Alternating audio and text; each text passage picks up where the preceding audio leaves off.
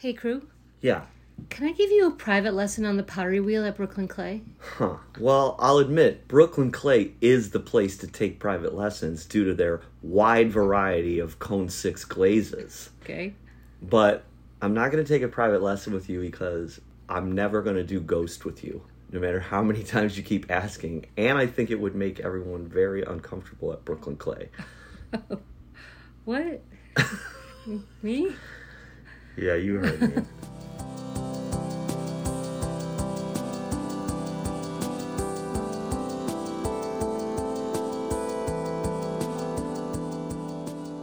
Hello, welcome to the Ceramics Podcast, or welcome back to the Ceramics Podcast, whichever one you're doing.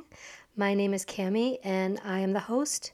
Wait, that's pretty obvious. I think, okay. And my co-host, Gus Hamilton, is taking a break. He's dealing with some family stuff, but we went to the beach yesterday and had a great day, so it's all good. Don't you worry, you guys. He's going to be back someday, I think. Actually, I'm not sure. But no, he's going to be back. Okay, so on the last podcast, I was talking about how the pieces that I'm working on have taken a year to do. And I was like, poor me, poor me. I'm never going to finish, blah, blah, blah, blah, blah, blah, glaze test. But last week in class, one of my students was like, how was your weekend? How was the beach? And then I realized, like, I'm so caught, right? Like, she saw on my Instagram that I was at the beach, and I'm literally on my Instagram at the beach every single weekend. So ridiculous how much we go to the beach. I want to say that I've been spending a lot of time at the beach and not working on my pieces on the weekends. There, fine. Okay. Are you happy? You caught me. So you can't have it both ways. You can't cry about having your pieces not done and then sit your ass at the beach all weekend. Okay, good talk. Well, we got a really nice letter from a listener, and I'm just going to go ahead and read it. Hey Cami, my name is Rob Lorenz, potter and owner of Riverside Pottery, a community ceramic studio in Cape Girardeau, Missouri. We have a gallery in the studio and have had a few juried ceramic shows planned, but I remember a few episodes back Gus was shitting on the classified ads in the back of publications like Ceramics Monthly and PMI. If those are no good, what would your recommendations be for where to advertise, how to get the word out so folks can apply? Thanks. Postscript, you all have by far the most entertaining ceramics podcast going right now, so please keep it up. Yeah, probably someone's going to come in and tear it up, so don't get used to it. PSS, sorry if this is not the proper address to send this to. I tried to find an address specifically for show questions, but honestly did not really feel like looking that hard, so I sent it here. Well, Rob, thanks so much for the question, and I'm sorry Gus sucks so bad. But you know what? I think we should talk about it. Robert, hi, how are you? Should I call you Robert or Rob? Rob's fine. Thanks so much for answering, I guess. Yeah, of course. Answering this call, but thank you Yeah. for writing in. Moreover, okay, so you wrote in because Gus was basically shitting on juried shows that require, let's just say, a $30 entry fee, right? Well, a fee, and I think he was also kind of not impressed with people advertising their shows like in the classifieds in Ceramics Monthly and Pottery Making Illustrated and that kind of stuff. Right. And I think it was because he said that they would give their shows titles like the Ceramics Triennial 8, the Ceramics Triennial. Yeah. So the Global Ceramics International exhibition. Yeah, it was pretty funny. But I think what he was really upset about was that the guy had workout equipment in the gallery during open hours. Yeah, that's not you, right? Like you're... No, I don't have time to work out, so there's no workout equipment in my life at all. Okay, well, that's both sad and good. I think at the same time, I'm kind of happy for you, and I'm also like, I don't know. I don't know if that's good. You have a gallery. Tell me about your space. First of all, where are you located? So my studio is called Riverside Pottery. It is in Cape Girardeau, Missouri, which is on the Mississippi, down in the southeast corner of Missouri. Not quite down to the Boot Heel, but close. That's crazy. And yeah, it's a little town. It's what, 30, 40,000 people, something like that. Okay. And then why are you there? Are you from there? Like, what's, Yeah, so I went to undergrad there at Southeast Missouri State University, got my art ed degree there and my ceramics degree there. And my family's from that area as well. okay, And my cool. wife lives like her family's from just across the river, like an hour away. So it's pretty central location family wise. I gotta tell you, this is really exciting for me. I haven't talked to a Midwesterner in a really long time. It's like a wash of warmth that's right. Like I love it so much. Okay, so you're basically, I mean, some would argue, are you in the middle of nowhere? I'm not sure. Do you, do you If you feel like you are? I think. No, no. So Cape, I would not say is in the middle of nowhere, but it is surrounded by a lot of very small towns that my wife would assure you are in fact the middle of nowhere. Um, it's like the biggest town within probably 40, 50 miles. Oh, okay. The next biggest place would be like north, getting towards like the suburbs of St. Louis. Okay. So tell me about the studio. So you decided to open a studio. Like what brought you to that point? Right. So after grad school, I went to the grad school at SIU in Carbondale, Yeah, and that's a great school. yeah, Yeah, yeah. When I was there, it was Patty Chalmers and Jeremy Brooks were the instructors, and they were fantastic to work with. awesome. Um, but I shuffled around doing um, different adjunct jobs at a couple different community colleges. Um, kind of got put off of that, Yeah, I've done it. I do and yeah, it's we won't go into it too it. much, but there was I mean, stuff. listen, I'm not a therapist. I'm not a licensed therapist, so I don't feel qualified. Woo, because I'm sure we could go hours into how sad that life is. Yeah, yeah. So after being done with that, my wife and I decided, oh, we'll try doing it privately. So we set up a private community studio in Cape, and it has a big studio space for teaching classes, retail gallery shop thing, and then a exhibition gallery where we have rotating shows. Okay, so how long have you been open? Right at 2 years. We Okay, opened September of 2020. how's it going? Okay, we're still there, so it That's can't great. be too bad.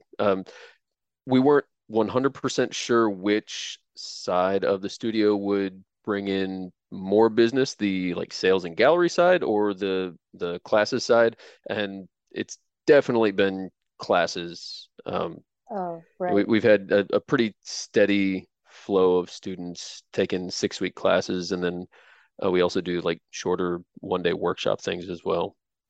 We also offer like monthly membership programs where people can pay a monthly fee, and then they have 24-hour access to the studio.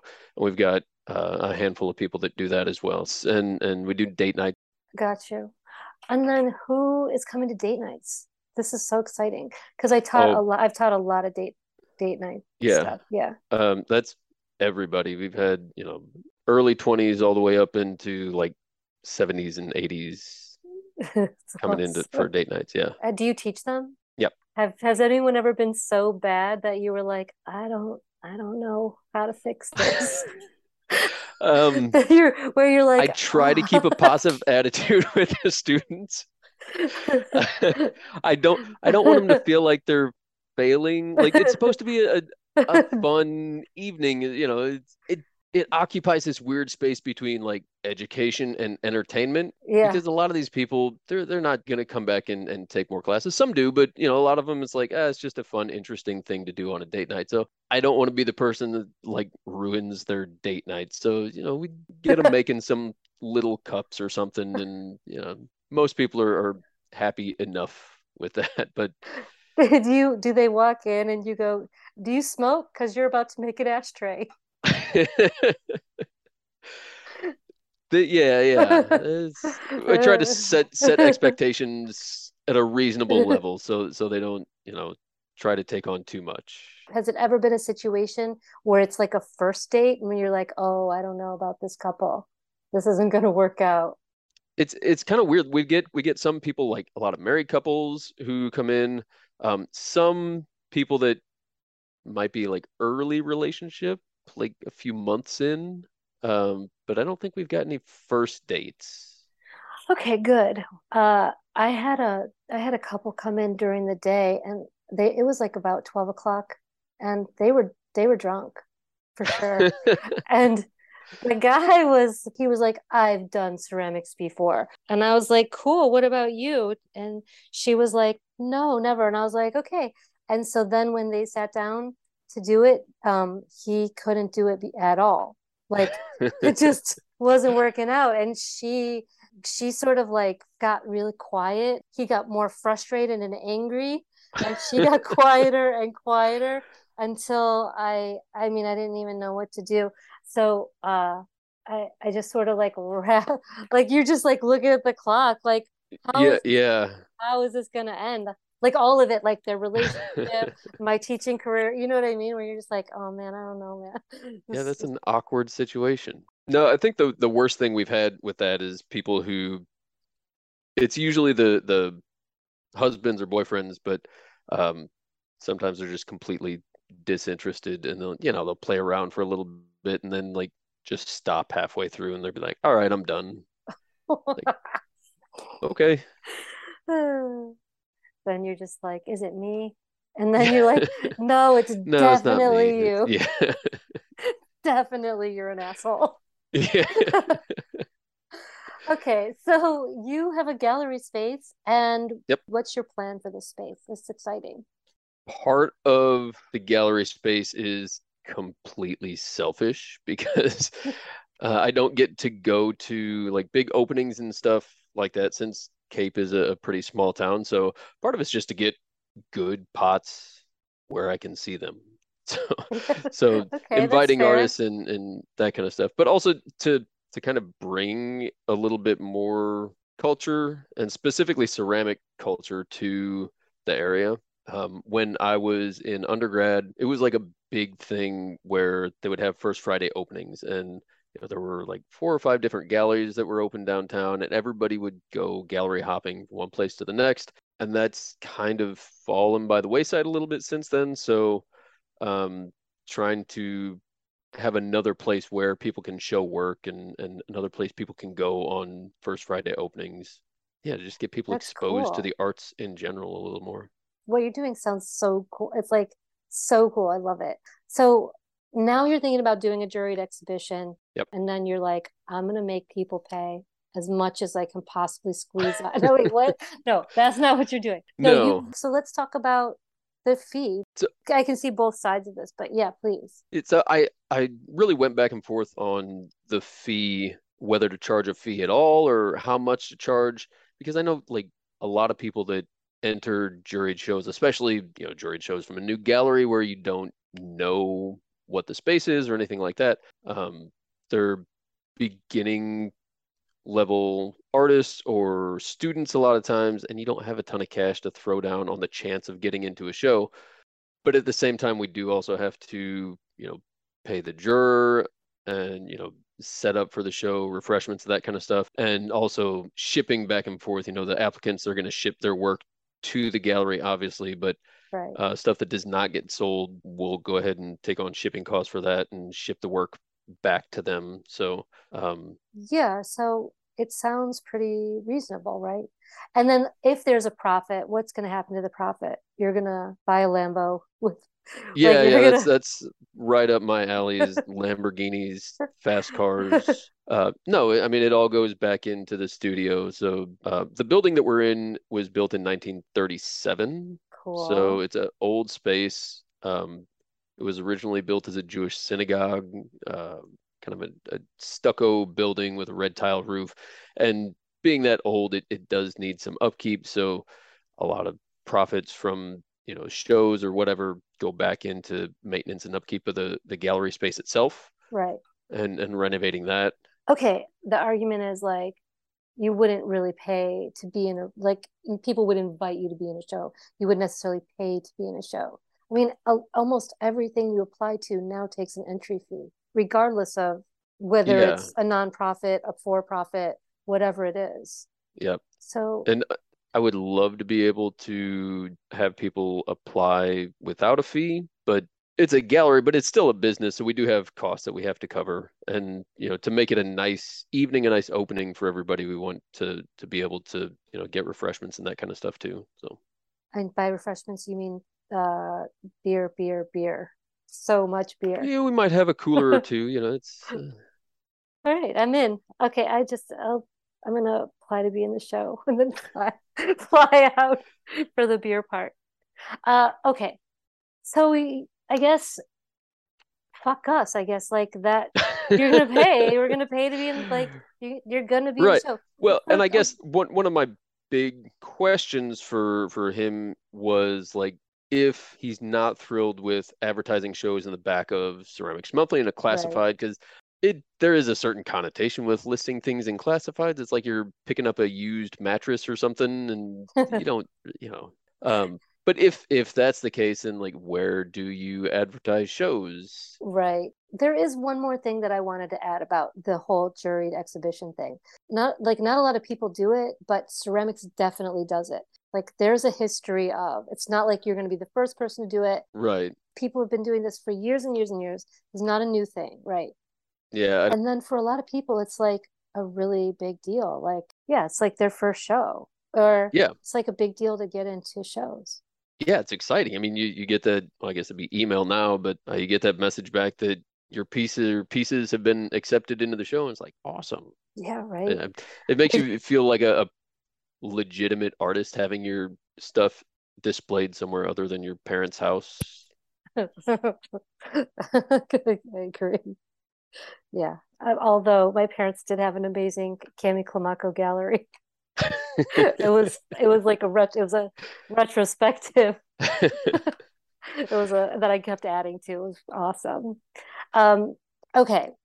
I guess my answer to you would be Instagram, right? Like pay for a sponsored ad on Instagram and throw a million hashtags on it and you'll get everybody, Yeah, everybody. we've tried. I mean, we've done that for other classes and stuff in the past, and done promoted posts on Instagram and Facebook stuff. How'd it go? They do seem to do pretty well. Um, I guess that's yeah, I That's guess that's it. just how you do it now. So Yeah, that is. That's the only. But I'm curious. Do people still read Ceramics Monthly? I don't know. I don't either. I I stopped reading it a while ago just because I didn't have the extra cash to pay for a subscription anymore, and Yeah. as the magazine started piling up everywhere. What about like? There's this thing called NIFA, which is like NIFA.org, and it's a New York nonprofit that lists all the classifieds. So, but they list the classifieds from all over Hmm. the country. So that could be something that you could look at and then go down a rabbit hole of then get into every state's classified where you would have to put it. That sounds Yeah. crazy. As it came out of my mouth, it sounded crazy. I was like, this doesn't work out. This isn't going to work out. But that is a Yeah. big deal, though. A lot of people do read NIFA, I think, even beyond New York State. I think there I think there could be enough of I think enough people do still read Ceramics Monthly that It's worth even it. if it's like a studio at a school that has a subscription for the studio and students are flipping through it or whatever. It's like could be an avenue, but I, yeah, I don't I'm know. really not sure. I don't either. I mean, I just would go with Instagram because that just what's where I spend most of my day. Yeah. I just admitted that, so that's weird. I feel weird about that. Okay, well, I guess this was really fun to talk to you. I could probably talk to you Yeah. forever, but I guess I gotta wrap it up since this is just gonna be an intro. Yeah. But I really appreciate your writing in, and it's so fun to learn about Riverside pottery. It sounds great. And for everyone listening, yeah, check it out. Go to the website. Yeah, yeah, definitely. Riversidepotterystudio.com. There's links for our gallery up there and the call for entries. The show that we've got coming up for October is called Anarclay in Exploration of Punk Ceramics. So What? if anybody's kind Really? of leaning that direction. I'm excited. Are you gonna put pictures up on Instagram? Yeah. Yeah. That's where everything goes these days. Yeah, well, for now, for Yeah. now, it's probably got another year in it, I guess. We'll see. Yeah. We'll see. I'm We'll sure something see. else will come down the line. Exactly. Oh, and then I'm also getting, it's not up there yet, but I'm getting ready to put up like an open call for spots for the gallery for next year. Um, Okay, yeah. And are you the going to do solo shows too? it looks like we're going to be able to do it again this year is um, hosting BFA thesis shows for the SEMO students. So we'll Sure. be doing some of that. We'll have some solo shows, depending on how this first juried show goes. We might do another juried show next year as well. So it'll be kind of a mix of solo group shows. This is going to be so good.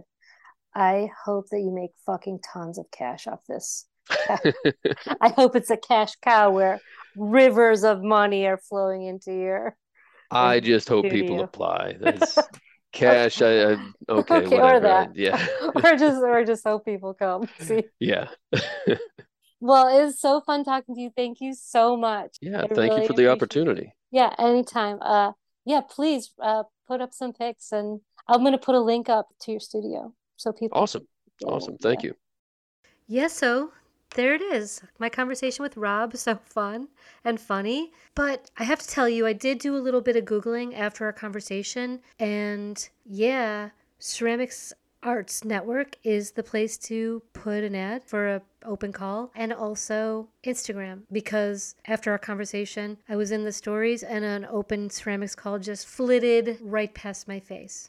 Okay, so a few months ago, Gus and I got to have an interview with Barry Ziperstein, and I'm so excited to finally get this to you. We have been trying to do it for a while, and it's just like now's the time. So I'm so happy that you get to hear it. Barry is just an amazing artist, designer, entrepreneur, ceramicist. There's just, you can't really put her in a box. She's that kind of powerhouse. Her work is beautiful, and she works on really big pieces, and you know how much I love women that work on really big pieces. A lot. Let me tell you, it's a lot. Barry's work really does feel so LA to me. It just really has that old Hollywood deco to modernism to mid-century modernism to contemporary feel. So here's the interview. I hope you guys like it. Barry Zimmerstein.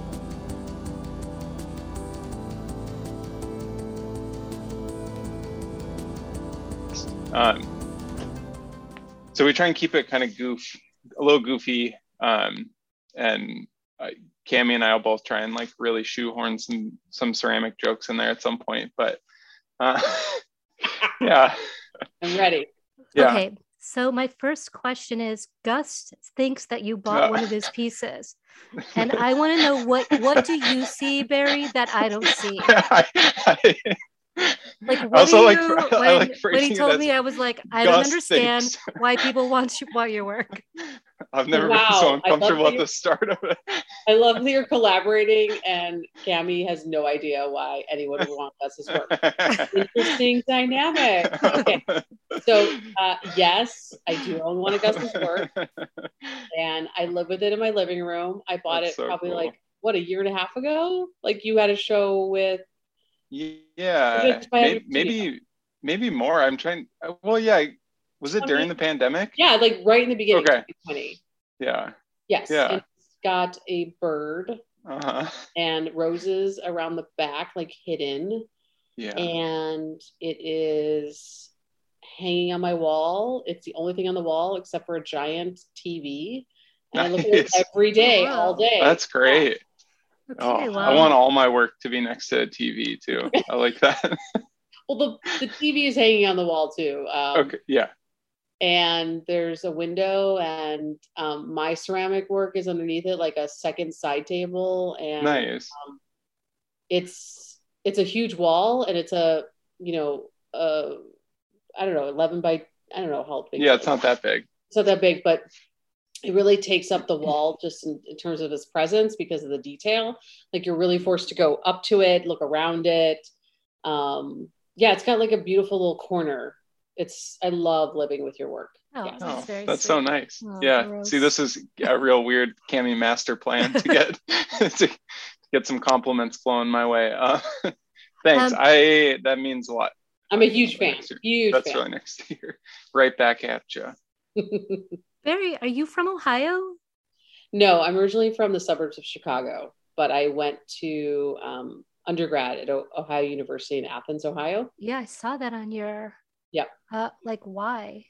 Why? So imagine a person in the suburbs of Chicago being sick of the city of Chicago and needing to leave and trying to figure out what like art school or liberal arts school to go to. And Ohio University was amazing because it was in the middle of the Appalachian Mountains, which I have no experience with nature at the time. And it also had this incredible art program. Like Maya Lin grew up there. Yeah. Her father did the ceramic mosaic on the outside of Siegfried Hall. Like her house that she grew up in was right next door. They have a Maya Lin on campus, and like all the professors were all New Yorkers, like Guy Goodwin and Christine Heindel, who brought in the most amazing visiting artists like Vito Conchi, and like it was just Barry Lava. Like it was just unbelievable who they brought in. And that's when I realized that, wow, New York painters cannot get jobs in New York. So they go to Ohio to get a job and then commute to New York. And I was like, wow, this is really setting up my life for myself. Very interesting. So.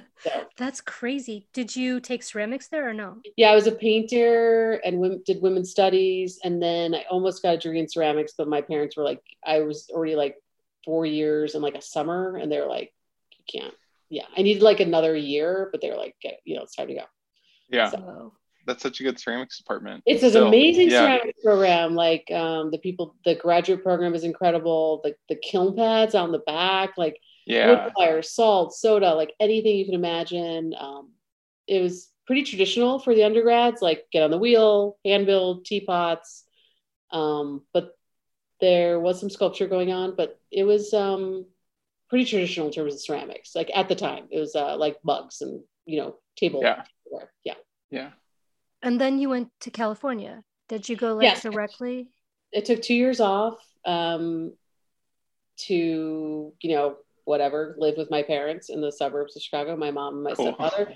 And I waitressed, did a couple residencies, and then got into Cal Arts. And all my undergrad friends went to New York. And I was like, no interest in going to New York. I want to go to California. Very smart. I was like, I love my Subaru.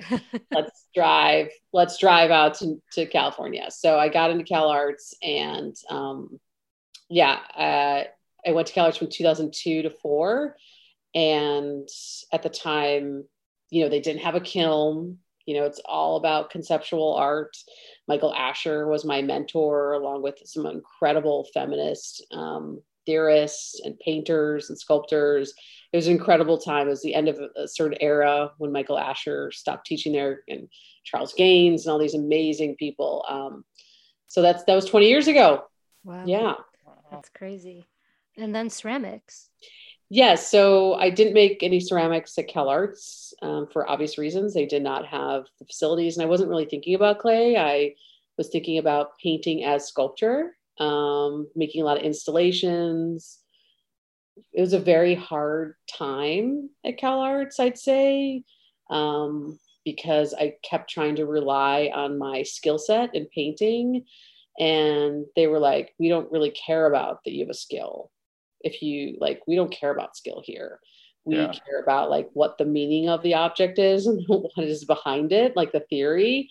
And so I had to really push myself to think about how my skill could be used in other ways, and ended up landing on specific projects that really guided me after that. And then when I got out of school, I ended up, working full time because that's what I needed to do. At galleries. I was like associate director of galleries, or worked for artists as archivists and many different things. But throughout that whole time, I was taking ceramics classes, like re-equating myself with clay. at this local community center called Zim Clay, which is now called Green Biscuit and Clay in Pasadena. And it was really amazing. The people that came out of there were amazing. Like you'd turn around, like Ricky Swallow would be there, or Karen Gagaris would be there. And like, so it's just like really this amazing time, like in 2005 at this little center, probably similar to what, the Brooklyn Clay Center feels like. And then I ended up teaching there. And I also taught for a really long time in the UC system, University of California system. Yeah. Wow. I forgot about Ricky Swallow and how amazing. Yeah. He's amazing. Yeah. Yeah. Gus, have you ever seen it? No, I don't know. Wow. You would. Okay. Yeah. Gus, you would really, his early work, his work now is amazing too, but his early work of the realistic carving of wood, like wood-based carving, I feel like you'd really appreciate it. Yeah. I agree. Yeah. Pop sensibility. Yeah. He's an Australian artist who lives in LA. He's married to Leslie Vance. So then when did you sort of find your voice in ceramics? Like when were you like, oh, this is me. This is the ceramic me. This is ceramic me. So I was always working clay in tangent to teaching at this one center, and then teaching sculpture in the UC system, or working another job. And it always was based on concept. So I was like, I need to make this thrift store object. I need to remake it in clay in the same material, because I want people to kind of have a second glance of how I'm thinking about this object. I want to make it more surreal, or fuck with this object. I want to have it have a protruding head. So I was like, how do I do that? Do I find the mold? And so I think that's where it started, where in LA, there's just amazing industries because of the movie industry and the prop industry here. So I found this place who makes slipcast molds of these kitschy objects. And normally people would just get them, bisqued, and they paint them, right? But I went into the factory and was like, I need this stuff wet. Like, can I pick up like 100 bust heads so I can chop them up straight from the mold? And I pick them up, and some of them wouldn't make it in my car, back to the studio. And so for me, that was how I redid that. And then I went to Anderson Ranch, which helped me relearn hand building at a larger scale, because it's an amazing program and such experts there, and the kilns, and just the dedicated time in 2012. And ever since then, I don't just the slip casting anymore. And it was all about the hand building at a larger scale. Yeah. Yeah. So I think for anybody that's listening, I think it makes sense to, I really often during this will probably flip back and forth between the work, your personal work, and then the Be Zippy line, because the Be Zippy line was I think the first stuff of yours that I saw. I think that was how I learned about you. And so much of it is this pretty large, even the small, I was scrolling through the website today, and it's the tabletop items are still pretty big. You're not making espresso cups and pie plates and things like that. No. Did you ever have a interest? I was like, wait, how much would I sell that for? No, those margins are not very good. No. And I don't throw. So just I do know how to throw. I just was like, I'm not interested. No, yeah. It always comes through a sculptural bent. And I was like, there's so many great people that makes mugs, and I have a whole collection. I'd rather be the collector and the user rather than the maker of them. Yeah. So if you go back to thinking about my multiple practices, if we start there, the studio now is under an umbrella called Bari Ziperstein Studio, and it has 3 outputs. So we have Be Zippy, which is the production line, which also within it has collectible design, which only sells right now at the Future Perfect, which is limited edition furniture, ceramic furniture, and planters. And then Be Zippy is more the open edition that we have a line sheet for it, so many colors, and we do custom work as well. And most of our work is sold through interior designers and wholesalers. And then we have another output of the studio is my fine art practice, which is all built by me. But I wouldn't be able to make it without the scale of the studio and the infrastructure. So we have 15 full-time people at the studio, which includes like the administrators, the shipper, the packing and shipping people and everything. But we have 8 to 10 large kilns. And we have 2 people that just do slabs. So imagine if so I give them crazy. I know. So did you ever think that this would be that you'd have 15 employees?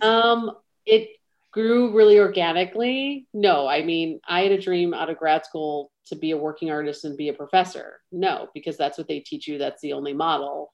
And the lived experience obviously was not very pleasant, because I also didn't want to move out of California, Los Angeles. Yeah. Competitiveness is hard. Yeah. I mean, Cami and I talk a lot about that, because that's, both of us learned that too. We learned that if you want to be a practicing artist, then you're probably going to be a professor, and you'll move to wherever the job is. And if you get lucky, you might end up in a great town, or you might be in Manhattan, Kansas, where I lived for a year. I think especially in ceramics. Yeah. Especially in ceramics. Yeah. Well, like so many of the good schools are in not great places in ceramics too. To name Alfred. But, that's where you went, right, Gus? Yeah, that's where. Yeah, I went there for grad school, but I went to undergrad in Missoula, Montana, and I still have dreams of going back there. Absolutely. Yeah. But yeah, I think like Cami and I, Cami went the professor route. She taught at Pratt for a long time. I only made it one semester being a professor, and I had to bail on it. Why did you bail? What was it? What was the? It like both of you. I have a question about that. Yeah. Yeah. For me, it was the year after I finished grad school, and I just I needed to get out of being in school. And I missed my friends so much. I went from having all my friends around me all the time to not having any friends, and I was really struggling to make ends meet. I was living in Fort Collins, which is expensive, and teaching adjunct doesn't pay that great. And I also thought I had always wanted to live in New York or LA, so I figured it was a good time to try it. But Cami, really, you put some real time in. Yeah, I taught for a while. I taught for years at Pratt, but they had me become the area coordinator as an adjunct. And so I was it was a really bad deal. So I was working 40 hours a week at least, and I made $19,000 a year. And I don't know if I signed an NDA. Anyway, it doesn't matter, because come after me. Come get it. Come get the 19,000. Yeah, so they just kept asking more of me, and I just was working more. Yeah, man, I was working more than my full-time coworker, my peers. So it was, and they knew it was everyone knew it was happening. And then I had a nervous breakdown and left in the middle of the semester. For a while, I did think that was the only way to go, but now I don't think that at all. There's so many different routes. There's so many paths. There's so many. I ended up getting one order from a major retailer for necklaces. And I was like, wait, this is I made this in 2 weeks' time. The money and the necklaces, that was double the amount of a teaching job. I was like, the writing is on the wall. The thing that I miss the most is my mentors, my other colleagues at the UC system, Jim Iserman and Amir Zaki and all these amazing people at UC Riverside were just incredible. But they call it we're frequent flyers, freeway flyers here in LA. We're just drive from one end of the earth to the next to get these jobs. And it's just it's exhausting. Yeah. I'm really happy that you said that. I think people just need to hear the perspective. And sometimes it really works for people. And I also am not that into the myth that a lot of these programs make young artists believe that they can make it, or whatever that means. I would love that if all artists degrees, BFA, MFA, whatever, came with a business degree, or knew how to use QuickBooks, or an accounting system, or something. Yeah. Because it's rough out there. Yeah. I mean, that's knowledge. This hard knowledge that artists don't, and I see it every day with my 15 workers, the knowledge that they gain here and the hard and soft skills, they have to learn on the job, Yeah, I know.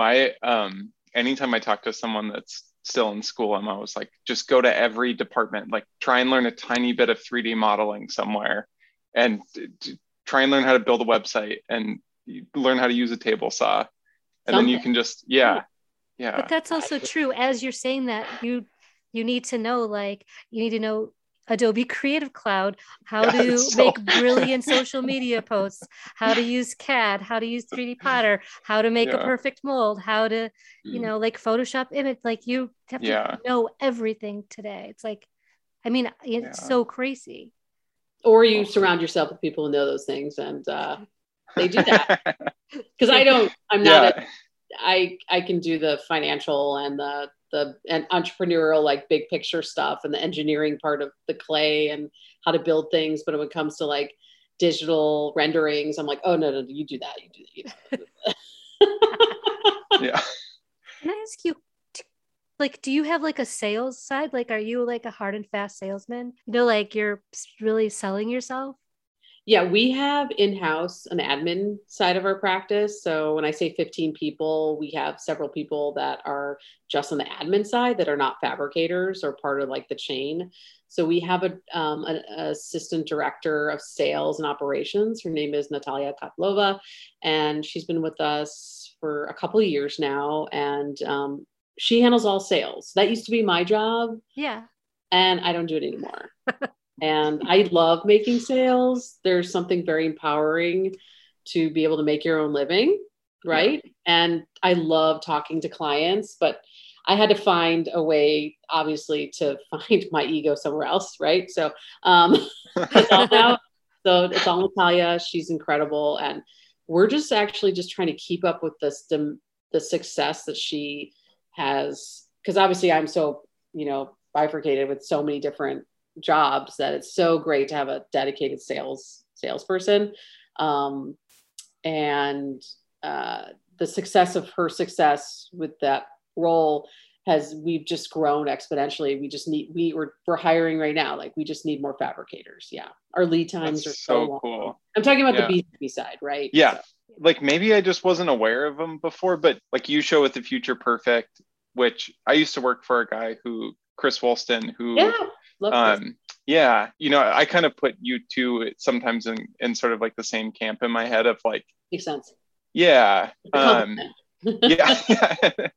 I think he would think so too. But has the Future Perfect always been sort of pushing this kind of work in places like our company? Because at least to me, like, I just didn't know people that were making this sort of like high-end design object, made one at a time. But like, especially you and Chris both do a similar thing where it's like, you can go on the website and you can find the object and you can order it. And then obviously there's going to be quite a bit of variation because someone's probably going to sit down and make that piece. Which is, I don't know, it's really cool. And I love like what people are able to do with it now. I don't know the exact history of collectible design. I can't like speak on its historical nature. But there are whole departments and museums that are dedicated to, decorative arts, as, the Met and LACMA and stuff. And so, but I'd say that in my experience so far within this is that I didn't even, because I'm not trained as a designer. I'm trained as a sculptor and a painter. And so I'm learning on the job. And Future Perfect was, it's a great partnership, and I plan to be working with them for a very long time. They're extremely supportive, not only creatively, but monetarily. And I have like such creative freedom with them, and they are just very generous with their time. And David and Laura and the whole sales team are just really have it together. And their presentations are gorgeous. And being with them has helped our business tremendously.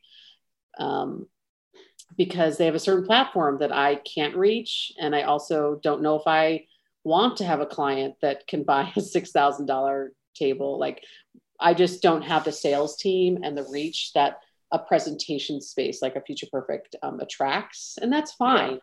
I'm happy with those kind of partnerships. They have a different kind of reach than we can, but there's always a trickle down. Like, a certain interior designer buys from Future Perfect, we don't sell everything we sell with them. They will also buy certain things out of our personal Zippy line. So, or ask for custom stuff. So we share a lot of clients actually. But cool. I'd say that I didn't go into making production pottery as a way to be like, I'm going to work with Future Perfect. I discovered the landscape of collectible design while doing trade shows, like being in the Sight Unseen show in, I don't know, 2015 and 16 and 14 and all these years of and being like, learning who the players were at the moment. It was a lot different than going to art school and knowing what museums you should show at and knowing what shows you should be in and knowing what galleries. This was a more lived experience, and I'd never had a goal to be so successful in that way. So I guess there was a lot less pressure to, I wasn't intimidated. I was like, hey, David. Yeah. Yeah. So, and he's like, oh, hi, after I figured out who he was and, developed a relationship, I definitely wanted to work with him. And there was a courtship there, and it took many, many years, but it also took me gaining the dexterity with my own work in order to make something that was special enough to separate from my normal line. Does that make sense? So, yeah, I think he set a lot of the tone of high design in the early to mid aughts. If you think about Jason Miller antler chandeliers, he made that, famous for Jason Miller, really Lindsay Edelman launched it. All that stuff. He's ever changing, David. He's always thinking about what the next move is, what's the next house. He's always searching and looking and reading and excited, and he just kind of never stops. And to me, that's exciting. And it's also you have to set, obviously with any dealer, you have to make sure you have your own boundaries with your own capacity, and to make sure that, you can talk to people as humans, rather than the hype of it all, right? In the end. So that makes sense. Yeah. That sounds perfect. I wanted to ask you, how much does California, just a little shift, how big of a player is California in your sort of aesthetic? Or I feel like you seem so California. Well, maybe tell me why. Well, there's a little bit of a mid-century modern influence, maybe. Absolutely. And I feel, if you want to eke right into Memphis a little bit too, but definitely I feel like California. Yeah, but I kind of had the same feeling, and I was shocked when I saw that, when I was reading your bio this morning, and I was like, oh, she grew up outside of Chicago? Yeah. So I guess the question is, how long does it take to be a Californian? to wash your Chicagoan. How does the sun hitting your skin feel? You see my skin right now? I'm the same. I'm pale as fuck, and I count as you people because I don't go on the sun. What are you talking about? I'm allergic to the sun, literally, in many fronts. Beach? No. So I'm still a Midwesterner at heart. I would say in terms of, tone and drive, Chicago definitely has that for me. But I grew up in a family where my dad collected objects, everything from a Haywood Wakefield bedroom set that I grew up living with and in my childhood bedroom, to going to the Art Institute of Chicago, to him collecting Bakelite radios and wearing really he was really a dapper dresser, so he wore teal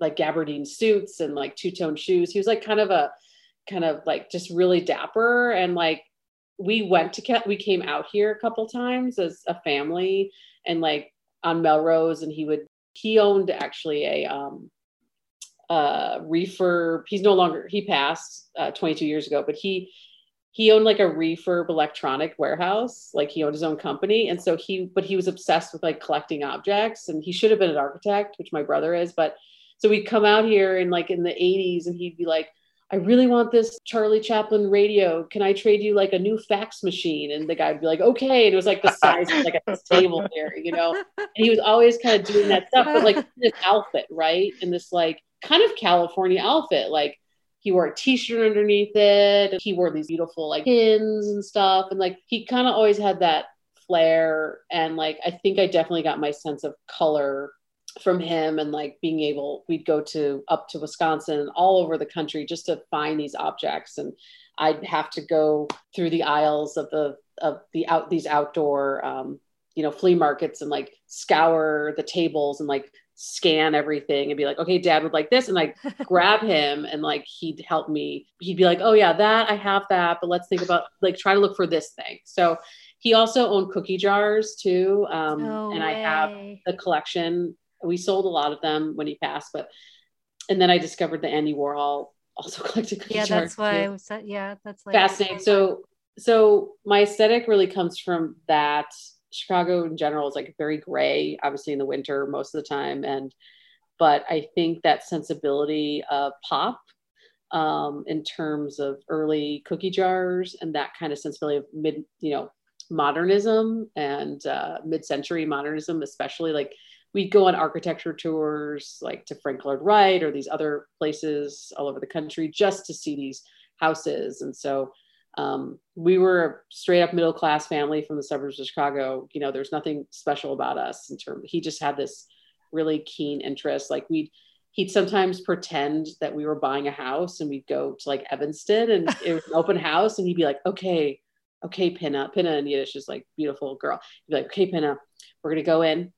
Me and my brother, he'd be like, we're going to go in and we're pretend we're going to buy this house, and we just want to see it. We want to see what it's like, what the architecture is like, what the decoration is. And we like fake having to buy the house. We'd be like, yes, please I'd love the information on the house. Yes, my realtor will definitely call you. And he's like, what do you think about this room, Pinna? And it's just like this funny, so we do these funny things, and I thought we're normal. So yeah. Mine is like a little bit more excusable, I guess. But we did that a lot growing up. But my dad was a builder, so it was like slightly more opposite side. Yeah. Breaking into construction sites and digging around. But really I think coming to California only like obviously solidified, my interest. I mean, the desert landscape is a huge part of who I am now. I mean, I got married out in the desert, and we spent a lot of time out in the desert in Joshua Tree. The landscape also of just driving across the city. I go from East LA up to Altadena, which is about a half an hour drive to drop my son at school. And then I drive through a canyon to get through the valley to my studio. It's about an hour loop, but like to go from like such an urban to suburban to like rural to like shithole, it's all like in an hour. You've like seen crazy, like loop of color, of hand painted signs, and it's pretty wild. Yeah. I want to ask about the studio that you share with your son, because I saw your post on Instagram about it. Is that his space back there? Yeah, this is a tiny little table. I'll show you some of his work. Cool. Oh yeah. Oh my gosh. Nice. So all these, because I know everyone's listening, not watching. Yeah. So we have some little ceramics by my son Lawrence, and he's turning 8 in July, and he's in 2nd grade. During the pandemic, he ended up, spending a lot of time in my studio for obvious reasons, and no one was there. It was just me and him. And we ended up having a project where we made a replica of a house, and like, I just needed him to do something while I could get something done. I was like, make a stove, turn into this whole project. But in the meantime, we worked together on just like taking extra parts of things that are left over in our bins, extruded bins, and he makes sculptures. And it's a way for us to obviously spend time together. He's also really needs that like sensory, all of us clay people, he really responds well to, he's like sensory seeking, needs that like way to work with his hands, and like clay is just, it's the way to go. Perfect. Yeah. It's perfect. Yeah. So I have a private studio for the first time in 20 years within our studio, and My Cool. son put this stick-it note on my door that said, "Be zippy and sun only, stay out." Oh, wow. So, and it's like Okay. in his like cryptic second grade handwriting. And so when we just did the vinyl for the whole studio, we had the idea of putting like Lawrence's name on the door, and he was so happy. Yeah. It's like Bari Ziperstein studio that the boss and Lawrence. So That would make me so happy as a kid too. yeah. Yeah. He also did like, we worked on all the pull knobs. There's one here, but I don't know if you can see, but in the kitchen area, like we made these little mushrooms and stuff. So he comes here. It's only on the weekends because he's in school, but yeah. Yeah. Oh, so you just moved your studio. How terrible was that? Terrible was that? We actually signed a lease in July and didn't move until October because just building out a 9,000 square foot studio is not an easy feat. And to stop production, is like, when do you find the time to do that? We had multiple moves. The kilns were the last thing to go, as you can imagine. And each department would move a different week. So like pre-production moved first, and then, then this department moved, and then this, it was like very intense. We had it all planned out. That's kind of amazing. Yeah, right? It's insane. Yes. Yeah. So you have your own studio, but before you just worked out in the open with everyone watching, or is... Yes. I had like a Uline partition thing, like a folding screen. But to tell you the truth, I like really spent more time in my office, which was basically a closet, a converted closet that I'd like just shut the door. But now I'm able to like close my door and design and take off my mask, or if I want to have a private meeting with one of our lead fabricators, I can like go in there and just talk to them about how to engineer this piece, or thinking about engineering, or work side by side with them in that kind of way. Yeah. It's so nice to have a private studio. I can't even describe. How do you split up your time between the two practices, or do you? Do I? Yeah, that's a really good question. As I spent last night till 1 a.m. making sconces for our studio for an upcoming photo shoot. So it's based on deadline, I'd say. Yeah. So ideally, I'd like to get to a point where I never have to make production again. That I just make the design, the first sketch. I have someone make a rendering, and then we figure out the cut list, and I make the prototype, right? Either in a maquette or in a big form. And then I only make my art. That would be the most ideal thing. We're almost there. It's just that Natalia is so successful that we need to it's a good problem, but still. Yeah. Do you design all your pieces first, actually on paper, and then? Yeah, everything's on paper. Everything's on sketch.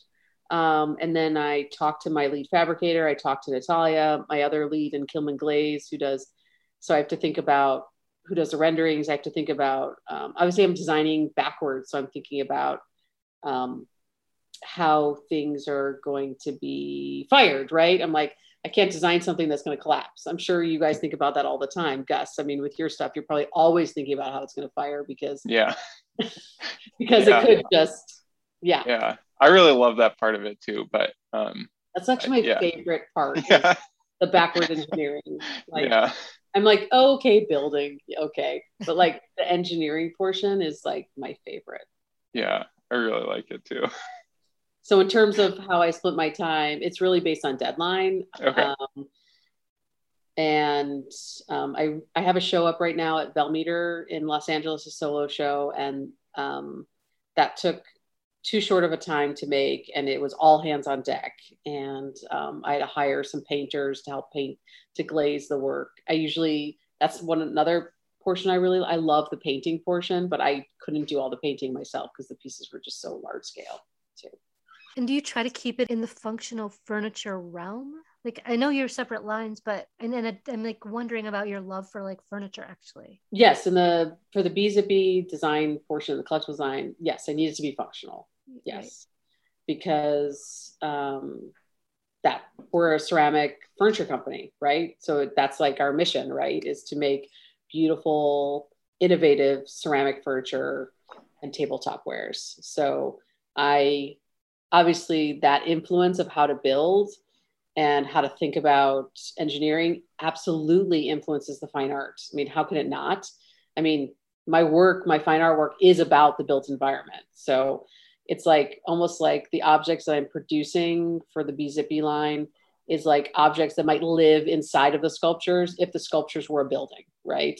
If there was like a metaphor for that. So it's all about the built environment. And if it's from the objects that live in our houses to the actual room that the objects live in.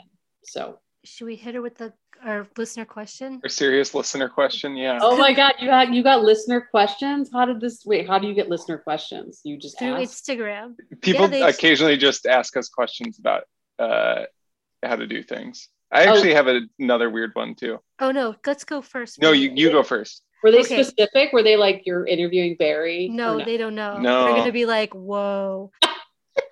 Usually just Gus and I answer them, but I thought this one specifically would. I'm going to be moving into my first real studio and wanted to know if there's anything you would have done different when setting up your workspace, knowing what you know now. Also, are there things I might need but most people don't think of? And what kind of table and shelf surfaces are the best for a clay studio? P.S. He just like really says how wonderful and sweet and amazing and talented we are. I don't need to read it all. Because you've read it so many times. I keep reading it, but we're fine. Keep reading it. Thank you, Jonah, for the question. Okay, so I would say I'll just start with like the practical stuff. Like we use a lot of drywall. Like we cut down drywall.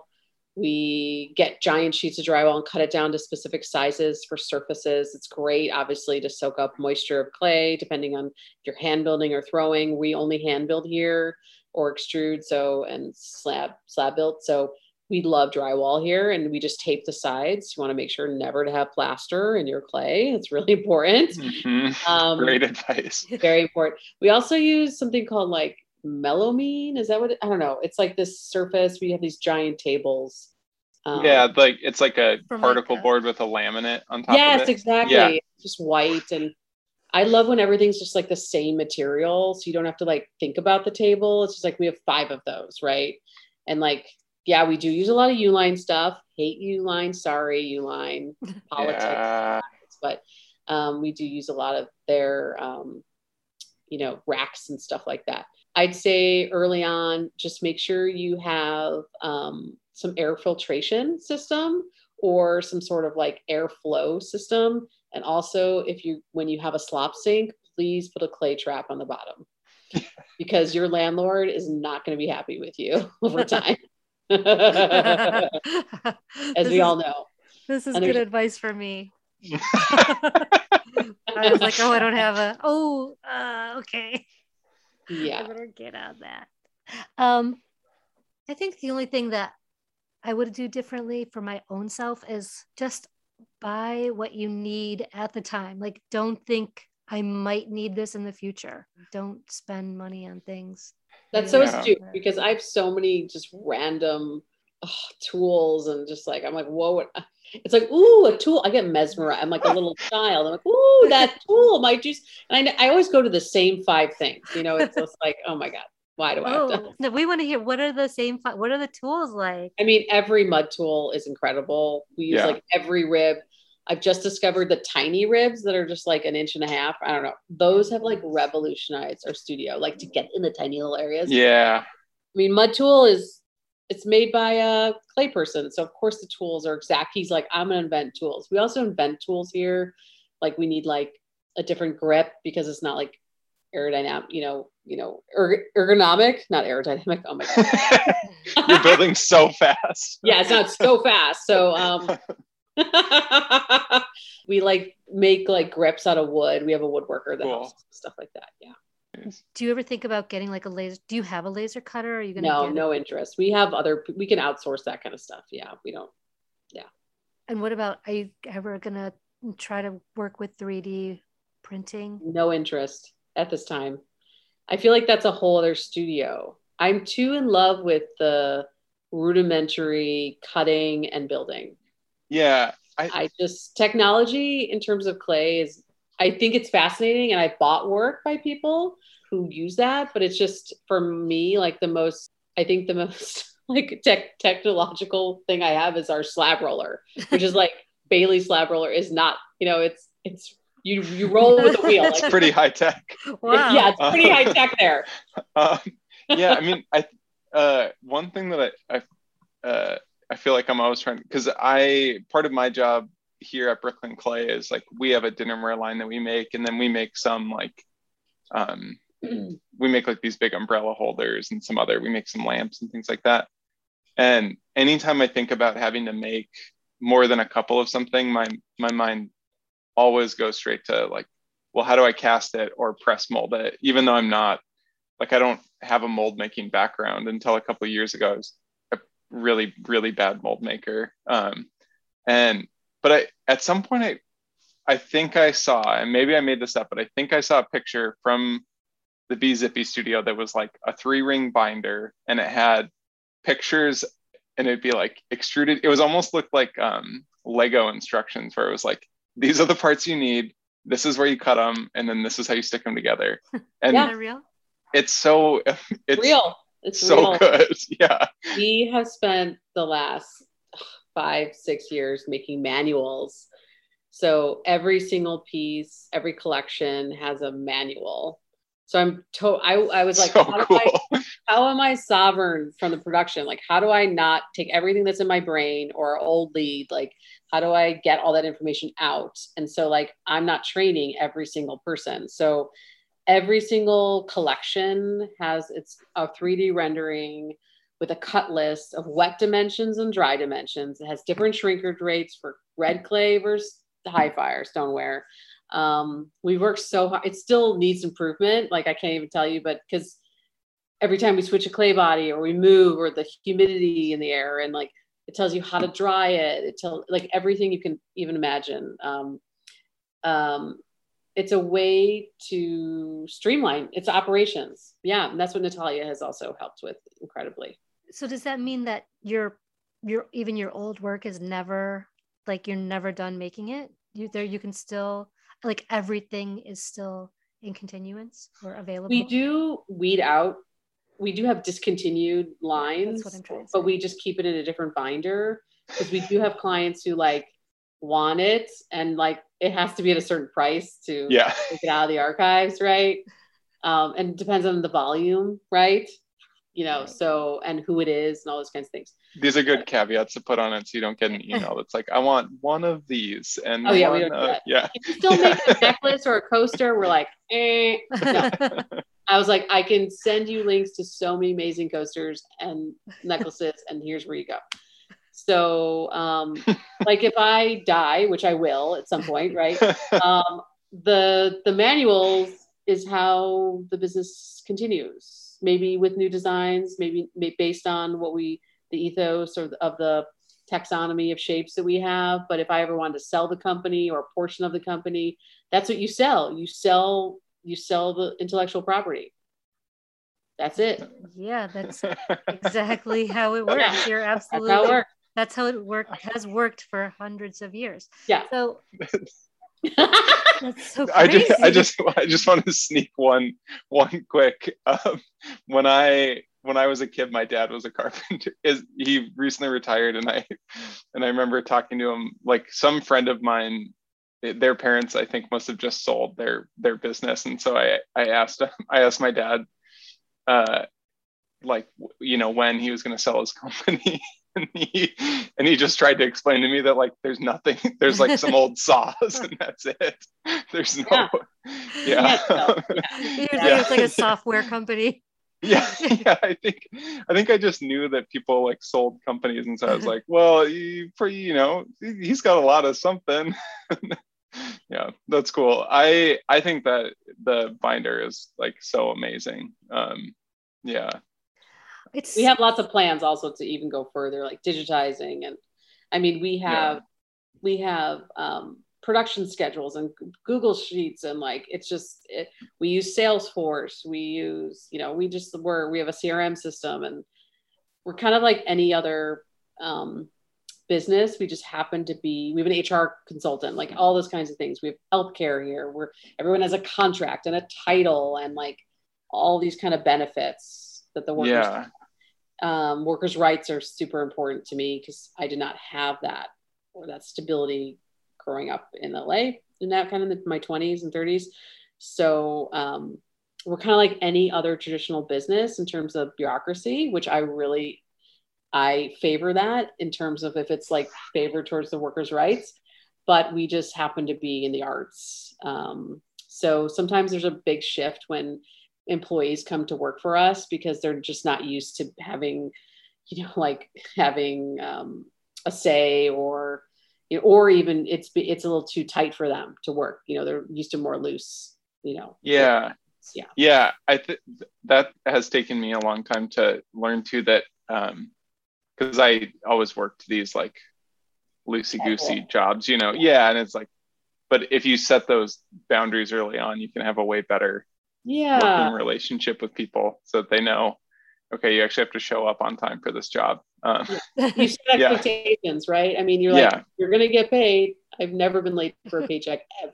Yeah. I mean, and that is huge too, because I think so often, especially in the arts, it's like you end up in these jobs where you might really believe in the person that you're working for and what they're doing. And then all of a sudden you're waiting like 2 months to get paid for something. And, it starts to get really tricky really fast.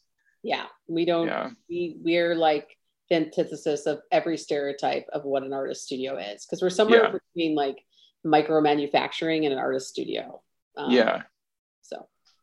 Yeah.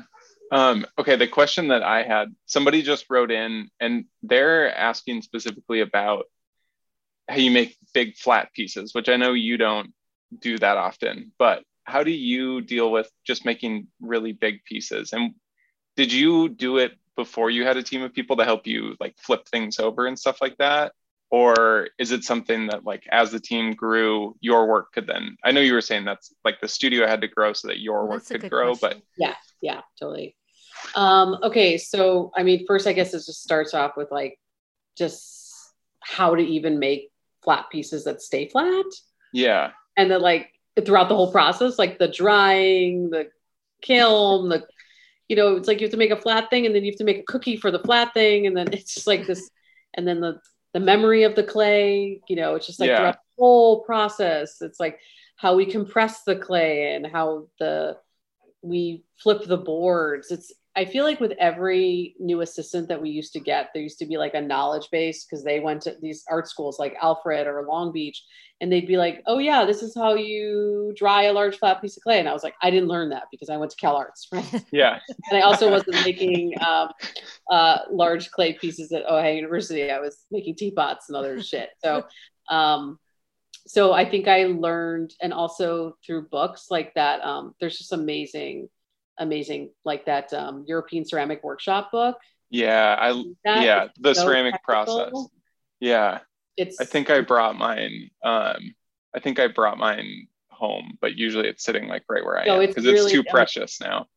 Yeah. But you can also just asking people like, but so yes, it's very important for me because there are artists who make giant pieces, then they're alone in their studio. What's the artist? He's out in Athens, Ohio, but isn't affiliated with the university. He shows at LA Louver. Matt Weedell or something? Thank you. Yes, Matt Weedell. Yes. So he makes all that work alone, and he has like levers and levers and I don't even know what, like cantilevers. Yeah. What he does. It's unbelievable how he does it all by himself. That Matt Weddell video where he's like lifting the piece out with like an overhead gantry, it's so crazy. Unbelievable. Yeah. We don't have a forklift here, but like I understand how important those tools are, but we're really maybe I'm just naive. I just like flip it. I'm like, well, flip it.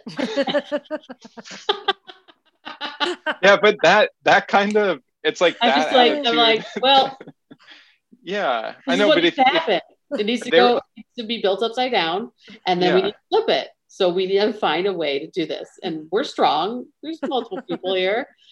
Yeah, but yeah, I didn't like. There was so much stuff that I just assumed I couldn't build because I someone at some point had told me that you couldn't do it that way. And then when I started working for Chris Wolston, really often he'd be like, we're going to do this. And I'd be like, that's not going to work. And then, he'd be like, well, why?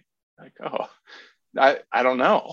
And then we do it. And sometimes it works and sometimes it doesn't, but you're able to make really crazy work if you start pushing those boundaries a little bit. Yeah, exactly. Like pushing it to the nth degree and like use that collective knowledge from the lived experience of flipping or not flipping or it breaking. And also all of our artisans have such different vast experience with coming together. We have like a collective knowledge that we can be like, oh, that will work. Okay, use a cookie, dry it like that, shove some of this. Okay, use a fiber blanket. It's like we're constantly like collectively trying to figure out the soup mix, right? So yeah, best practices, I guess, right? Yeah. As we're wrapping up, I wanted to know what you thought of the Clay Pop show. What the biggest thing to happen to ceramics. That was so exciting. Yeah, in probably the history of ceramics in New York City. Stop it. Are you joking? Not even a little bit. Okay, but I've lived here for 25 years. Okay, tell me more of your perspective, because Gus, we saw each other there. Yeah, well, I was gonna say I think it was massive, but so much of it too was I hadn't seen that many people in one space in it's like 2 years. Like I almost cried just seeing that. and somehow everybody that I knew leading up to it was like, you going to the Clay Pop show? It was the first time I've ever had a team. Like everybody that I saw was like, we're going to see ceramics tonight. And it was so exciting. Yeah. It was the ballet, right? Yeah. Yeah. Yeah, it's as weird. Yeah. Yeah. Cami was like really, really smitten with it. Yeah. Do you want to talk more about how you?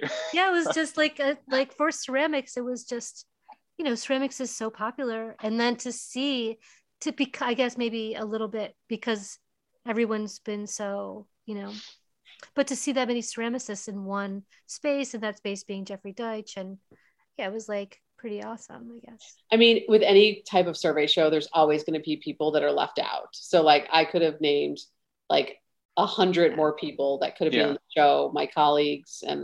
And so there's just like that basic, premise of those kinds of things. I think it was a lot about the exhibition display too, which for some artists like myself, I was like, wait, there's this secret carvings inside. Like you can't even like get to my work. So I think like the display was as much part of the exhibition design, was as much part of the theme of the show. And so I think that was a hindrance and also a plus for many artists. I think, so I think it was just a pleasure of also to like, I hadn't flown on a plane in 2 years, and I came to New York for and I was like, oh my God, should I go? Should I not go? Should I know? And I had a week planned, and then I made it for 2 days, and I was like, okay, I'm just going for 2 days. So it's this whole thing. And so I shortened my trip, and this whole, it's hard for me to get away also because of family stuff. So anyways, I loved being in the context of having my work in the context of many artists of my generation. And then there were just a few artists who were in their 70s, but it was also a pleasure to have my work. Sally Saul, right? And the Frumkis, Magdalena. And then there was people that I'd never seen their work in person before, because I just don't get out much, or they just coming up, right? And so it was like such a pleasure to say hi and see people, and I was really proud of that as well. But I think that's one version of clay, right? So yeah, have to kind of I'm treading very lightly here. Yeah. Sorry. That's I really appreciate it. We'll see if that even makes. We'll see if it even makes. What? You'll see what? We'll see if I edit it out. I'm not sure. We'll see. Oh, it's not juicy enough. Yeah. No. I think it sounds positive enough. I think it's good. I think it's fair. I was so happy about it. I think just because it felt like a it felt like a big celebration of ceramics, and it felt like at the time too, it felt like a big celebration of the pandemic being over, or like kind of over, which it turned out wasn't quite. Yeah, like, were you there when the gate came up? Like, no. Oh my God, it was insane. Like, everyone was waiting outside, and it hadn't opened yet. They're waiting outside, and all of a sudden, like, the rolling dock came up, and it was just like, I just stood back. I was like, I'm not going. Like, it was like, ooh, like a cattle. Like, and I was like, oh my God, it was so dramatic. It's like almost like it was. Well, so I had come from. There were like 4 of us from Brooklyn Clay that went to go see the Ron Nagel show that opened that night, and we got to the Ron Nagel show, and I was like really excited, and it was fun. You know, it was like work ended. The 4 of us like hung out for a little bit and then went to the show. And I was really excited for it. And then we got to the Ron Nagel show, and we were the only people there for a while. Like it was just completely dead. And so I was just so let down by it that I almost just went home. And then, my brother and was like we'll go to Clay Pop. It'll be fun. So we went to Clay Pop, and as we were walking down the street, I thought that there must be a nightclub on the block or something. Exactly.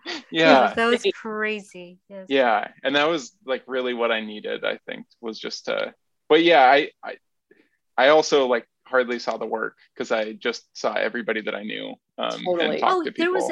There was actual pieces of the show? Wait, what? Yeah. I mean, I didn't see any work. I just saw some awesome outfits. I would say the Ron Nagel work is like blows all the work from Clay Pop out of the water. No. Like, sorry, but as a Ron Nagel fan, like, yeah, I'm a big Ron Nagel fan. I mean, yeah, we all are. Just like, sorry, I'm gonna fan out right now, but I mean, punk rock, musician to doing what he does. So, but I would have to say that going from being so isolated as we were for so long, making our work, that I'd almost rather be in a Ron Nagel show with no one there than having a hype around. I'm very uncomfortable with like the art world hype. I mean, that's what you get with Jeffrey Deitch, that kind of hype around the work. So it's not like it's unexpected. It's just I haven't experienced it in my generation, or so I'm just not into necessarily like my practice has. I mean, I've been working in the arts for over 20 years, and it's been a very slow and steady career. And so I'm kind of like flabbergasted by that kind of like dramaticness of that, like, and like stage theatrics of a kind of opening, Yeah. I mean, I know it exists, but I was like, what's happening? I like actually stood back. I was like, I'm in this show. Like, it's I think you're right. I think that's why it was so crazy for me, because ceramics has never been at the center of such a big spectacle. So it was shocking. And here in LA, it is like there's been so many historic shows on ceramics here, and galleries have been really pushing to show more ceramics. Like the movement here is like it's in the fine art context, so it's been happening for a long time, but to see it at that, it almost, I don't know, I have some thoughts about that. So at that level. So we want to thank you so much for doing the podcast. It was so great. So fun. Yeah, so fun. It was such a pleasure to talk to you. I was going to come up to you at the show and introduce myself, and then I was like, no. You should that's another good thing of advice. You should always go up to I love meeting people. Like, I was going to ask you. Just do it. I was going to ask you that, and then I was like, well, if she says it on the podcast, then all these people are going to be like, I heard you on the podcast, and I said that to come up and introduce. And you're going to be like, you introduced yourself to me. Yeah, I did, and it was really. I felt really like that was another thing that I just hadn't done in 2 years. I really had to dust myself off a little bit and remember how to introduce myself to a stranger. Yeah, I was saying it's a Sharif, and you were like, yeah. I was like, okay. Yeah, that was really nice. That was a fun night. It was great. Yeah. Well, yeah, thanks a lot. It was really nice to talk to you. And I love living with your work. It makes me so happy. Whew, that's good, because if she hated it, it would be. Yeah, She's like, secondary market this thing without him knowing. I'm like, oh my God, his work has gotten so much more complicated. I feel like I was like, now I need a more like. You got like the most complicated one at the time too. I know. I was like, now I need more. And I was like, wait a minute. I was like, wait, he did what? You're constantly surprising me. That's really nice. Thanks a lot. Yeah, hey. I really appreciate it. Thank you. Thank you so much for your time. Bye, guys. Thank Bye. you. Bye.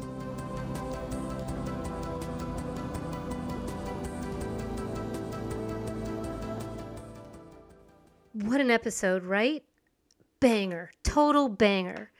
Thanks to Rob Lorenz, and big thanks to Bari Ziperstein. You're such an inspiration. And thanks to you guys for listening. If you have any questions, you can go to camiclamaco.com and just go to the contact page and ask your question there, just like Rob did. Talk to you guys next time. Bye.